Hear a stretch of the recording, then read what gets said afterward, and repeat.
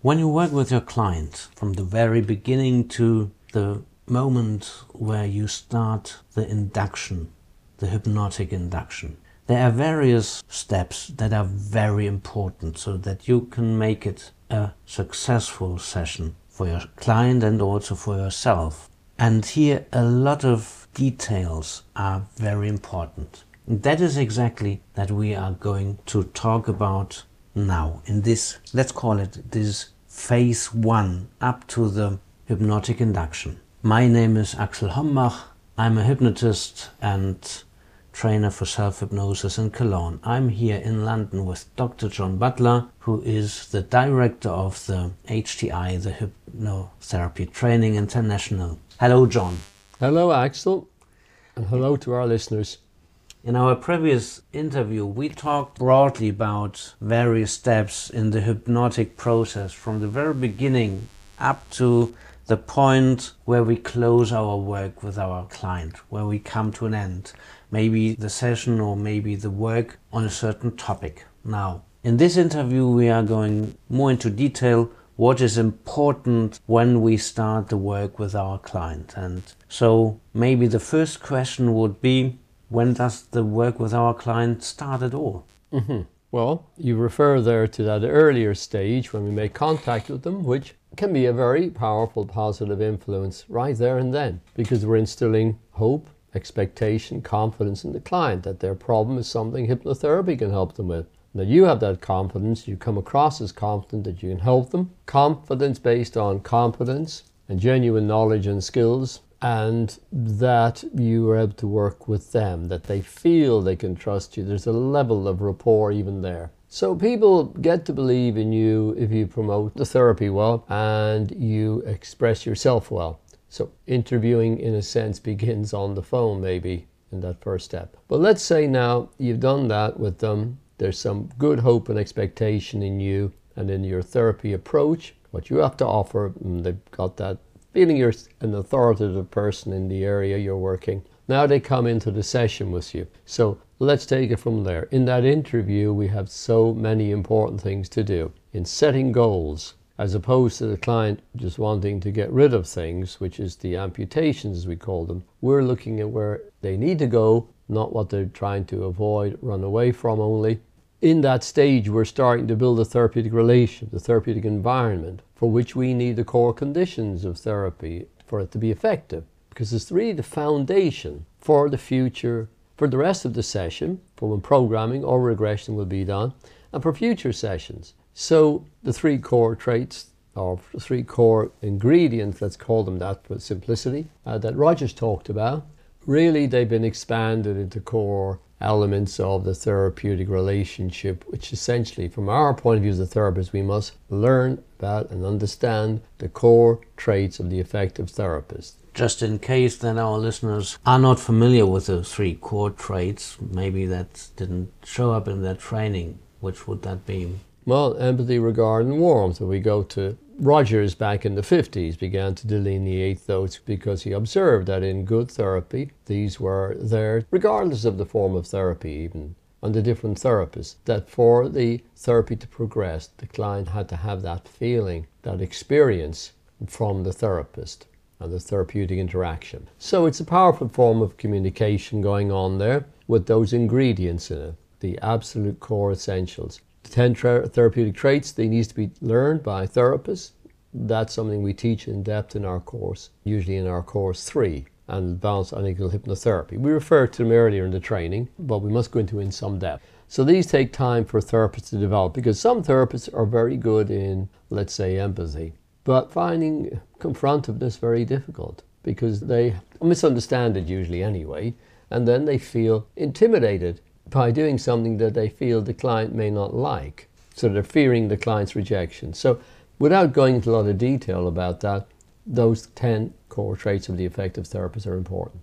Just to clarify that for our listeners, the 10 core traits are not the same as the 3 core traits of Rogers. The 10 core traits are a lot more detailed and have more dimensions, of which you mentioned confrontiveness is probably the most important. But we are going into that in more detail in another podcast. Well, absolutely. Yeah. The original 3 were expanded to 10. There were 7 added to it, and each of them has gone into in a lot of depth in our training. So within that interview phase, there is also all the skills you need for questioning.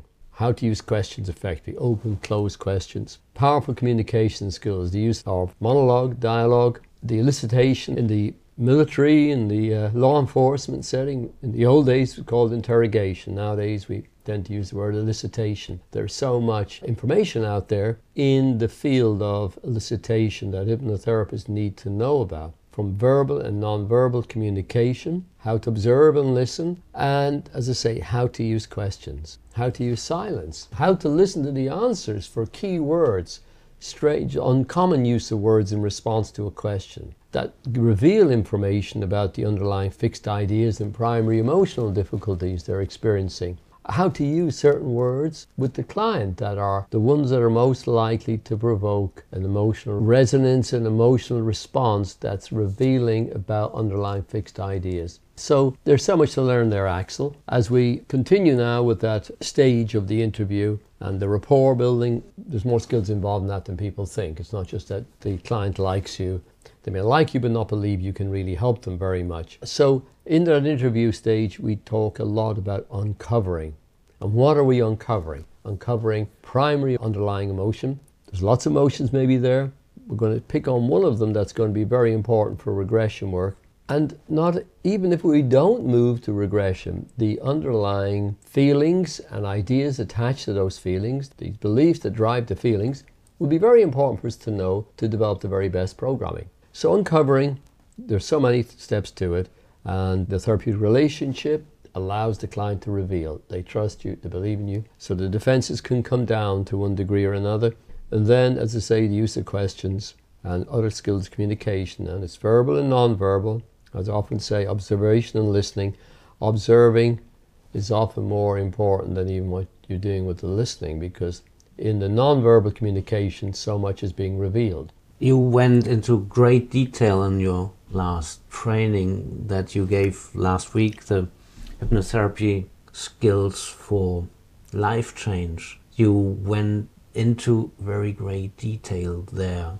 Could you just say maybe 2 or 3 sentences why that is so important? And I will just add to that in the second course, the clinical hypnotherapy and advanced analytical hypnotherapy, we need to go into in more detail. Now, when you don't do that part well, you're missing so much information, because this is an information gathering stage, and it isn't just about the filling in of the form, the intake form, married, single, divorced, separated, children or no children, what they work at, religious beliefs, education levels, and so on, or maybe about medication, medical questions. Those are things that need to be dealt with, but we're talking about emotional information, which is incredibly important, because underneath that is the structure of ideas that create the unhealthy emotions. For example, a person with a belief that they're not lovable or can't do a particular thing well or whatever it is will generate emotions of frustration, be sadness, anger. And so it's like stripping away the layers of the onion. You must get to the feelings, and then you must get to the underlying ideas. But if you don't know how to get to the feelings, if you just say, well, my theory is it can all be done cognitively, so I'm going to only ask cognitive-based questions. I'm looking for cognitive ideas in the mind, negative automatic thoughts. Well, that'll take you some distance. It doesn't necessarily take you where they need to go, where you and the client need to go. And so we have to have a much more comprehensive approach for the difficult problems in therapy. So we want to get the maximum benefit for our clients. And not everybody will gel with you as a therapist as they might with somebody else. We have to allow for that. Remember, therapy is a two-person endeavor. You do your very best to be your very best therapist. At the same time, you're relying on the person to commit to the therapy, to take responsibility for many things in life, and so on and on. To conclude, though, with the interview, this overview of the interview phase, we also have specific uncovering techniques such as sentence completion, gestalt dialogue, which is a very, very important aspect of good therapy. Dialogue between different parts of the body, between different emotions, or an emotion in a body part, or between certain people through memories that are popping up in their mind. So the interview is very rich. It's setting goals. It's determining where the therapy needs to go, because when we have that, as I said earlier in several other interviews, with an inadequate formulation of the presenting problem, the therapist is groping in the dark and relying largely on positive effects from suggestion, a little bit of placebo effects, which generate, of course, some value for a client, but that's a far cry from really good therapy. They'll be also giving bland suggestions, because they do bland at the subconscious level, because they're not really geared to what the client is experiencing subconsciously. And that's where we get the worst therapy, often based on online training, canned online training, where they download a series of scripts.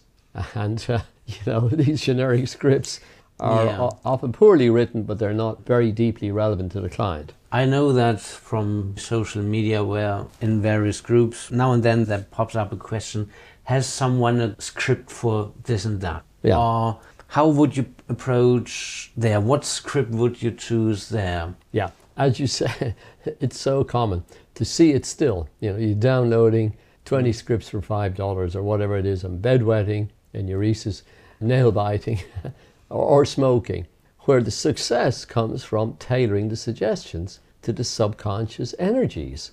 If you're firing suggestions that don't relate to the client's real feelings about the smoking and their beliefs about it, you're missing the target all the time. It's just like missing the target with a bullet. On the other hand, you hit the emotional energies and the beliefs, the fixed ideas.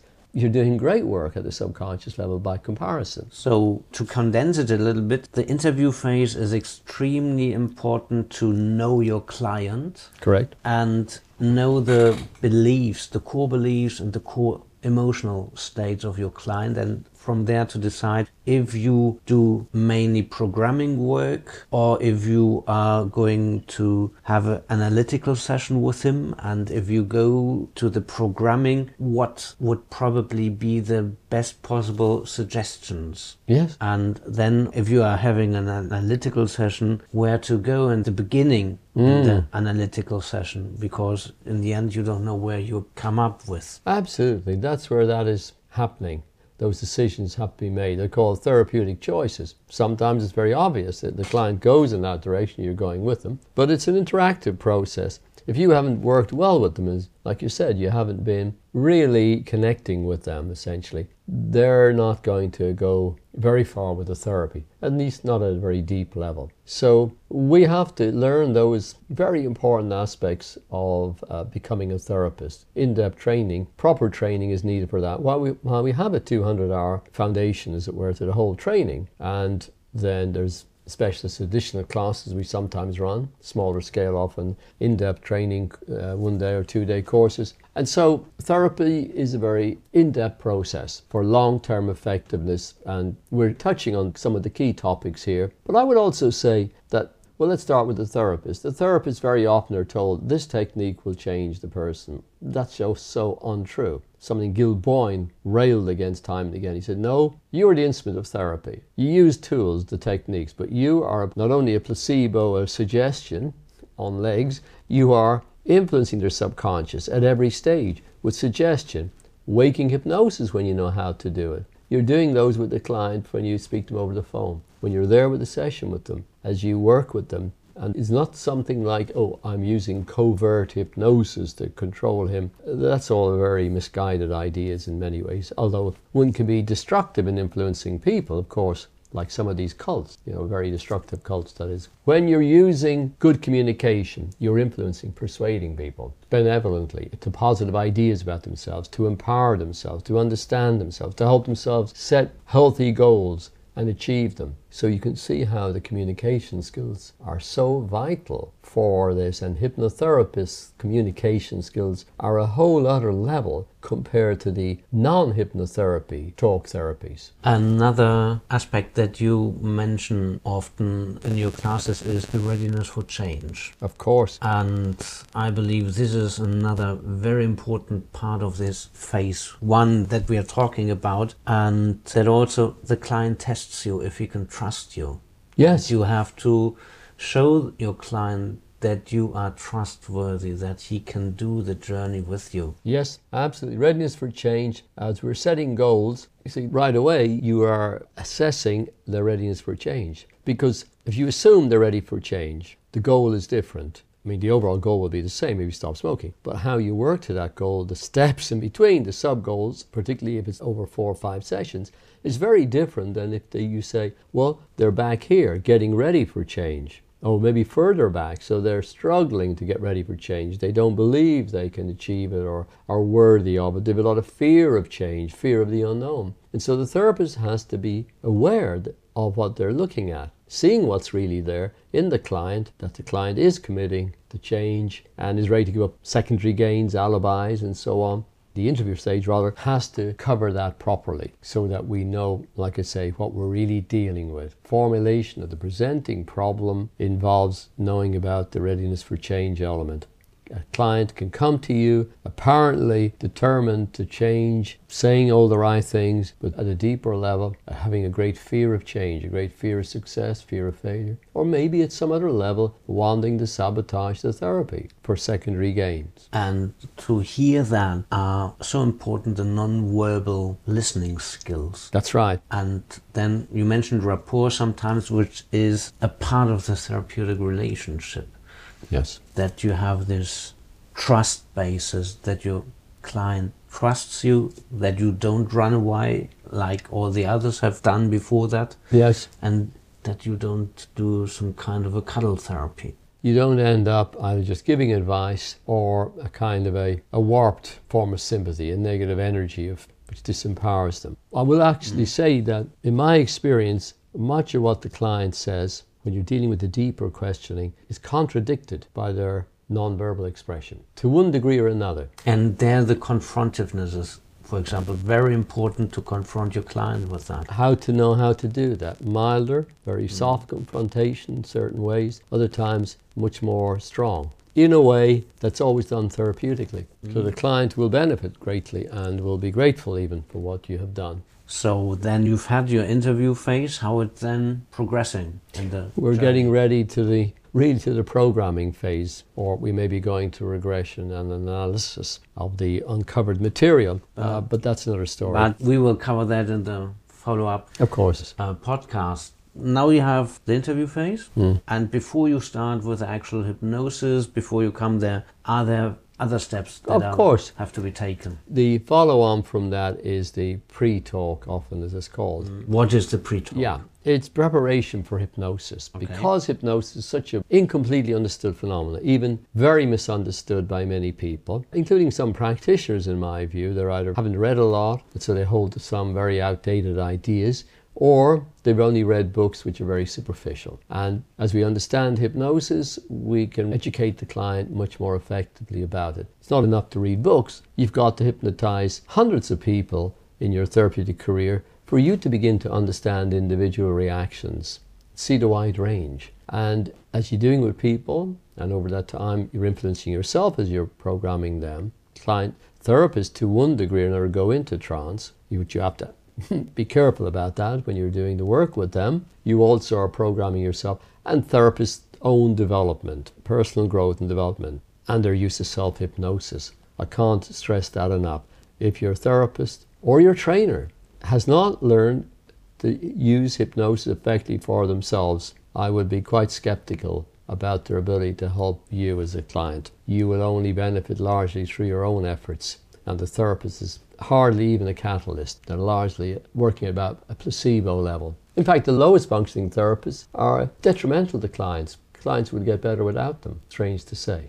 That is something that not many people like to hear. No, but that data has been around forever, for over 60 years. Well, it's a fact. I believe I've seen that in practice. Now, the pre-talk preparation does need to be thorough, explaining what hypnosis is, what it isn't, about what suggestion is and what suggestion isn't. And you'll be dispelling a lot of the fears, misconceptions on the way and getting them ready to take responsibility and allow themselves to go into trance and understanding it's a natural phenomenon and that everybody has the ability. Some will go quicker and deeper than others, and that's all okay, and it's not critical, but that the depth or the level of the trance for most purposes in the general practice situation in hypnotherapy. And also they'll be able to learn the hypnosis much quicker because you've explained it very well. Now, of course, that paves the way then for the next step, which is hypnotic suggestibility testing. What are they for? They're called suggestibility tests. Better words are responsiveness testing or responsiveness training, because that's what's an even more positive. Because suggestibility is so often mixed up with gullibility. Gullibility and being weak. And you're so suggestible. Yeah, that's right. You're naive. We really need to be moving away from this kind of language in hypnotherapy, but we still use every so often. Where you can, substitute words like responsiveness testing, responsiveness training, and if the person is very young, you may be just saying imagination training. We're going to use your imagination, help you develop it and use it. So they will allow the client to feel something other than just ordinary communications going. They'll begin to experience the hand rising, and they're not just lifting it. So that triggers in their mind to believe, oh, there is something powerful here, something interesting, different, something hypnotic, because the idea of non-voluntary and allowing something to happen without you consciously controlling it is very much a core part of hypnotherapy. It's been said that those tests, if the person passes them well, allows us to believe now they will be hypnotized very easily. Well, that's not that simple. However, there is positive, shall we say, correlation there. That generally, when they respond well with the test, they're allowing themselves to relax, not control it, not fight you. These are all beneficial for entering into trance. But then as you go into trance, things may come up that inhibit it. So there's not a simple correlation between those. And it's a very complex area anyway, but the tests are convincers for the client. It helps them feel that they're really dealing with something other than just pure talk therapy here. Secondly, the therapist can see the level of response to those suggestions anyway, and can work now more effectively with suggestion and training them with other suggestions. You can give them as part of their homework. So the client learns a lot from using suggestibility tests. In some cases, because some clients are very keen to master hypnosis, for which you have to learn those two areas very powerfully, suggestion and trance. Anyway, having got success with those suggestibility tests, we really are ready now for the induction proper. And that is going to be the content of our follow-up interview.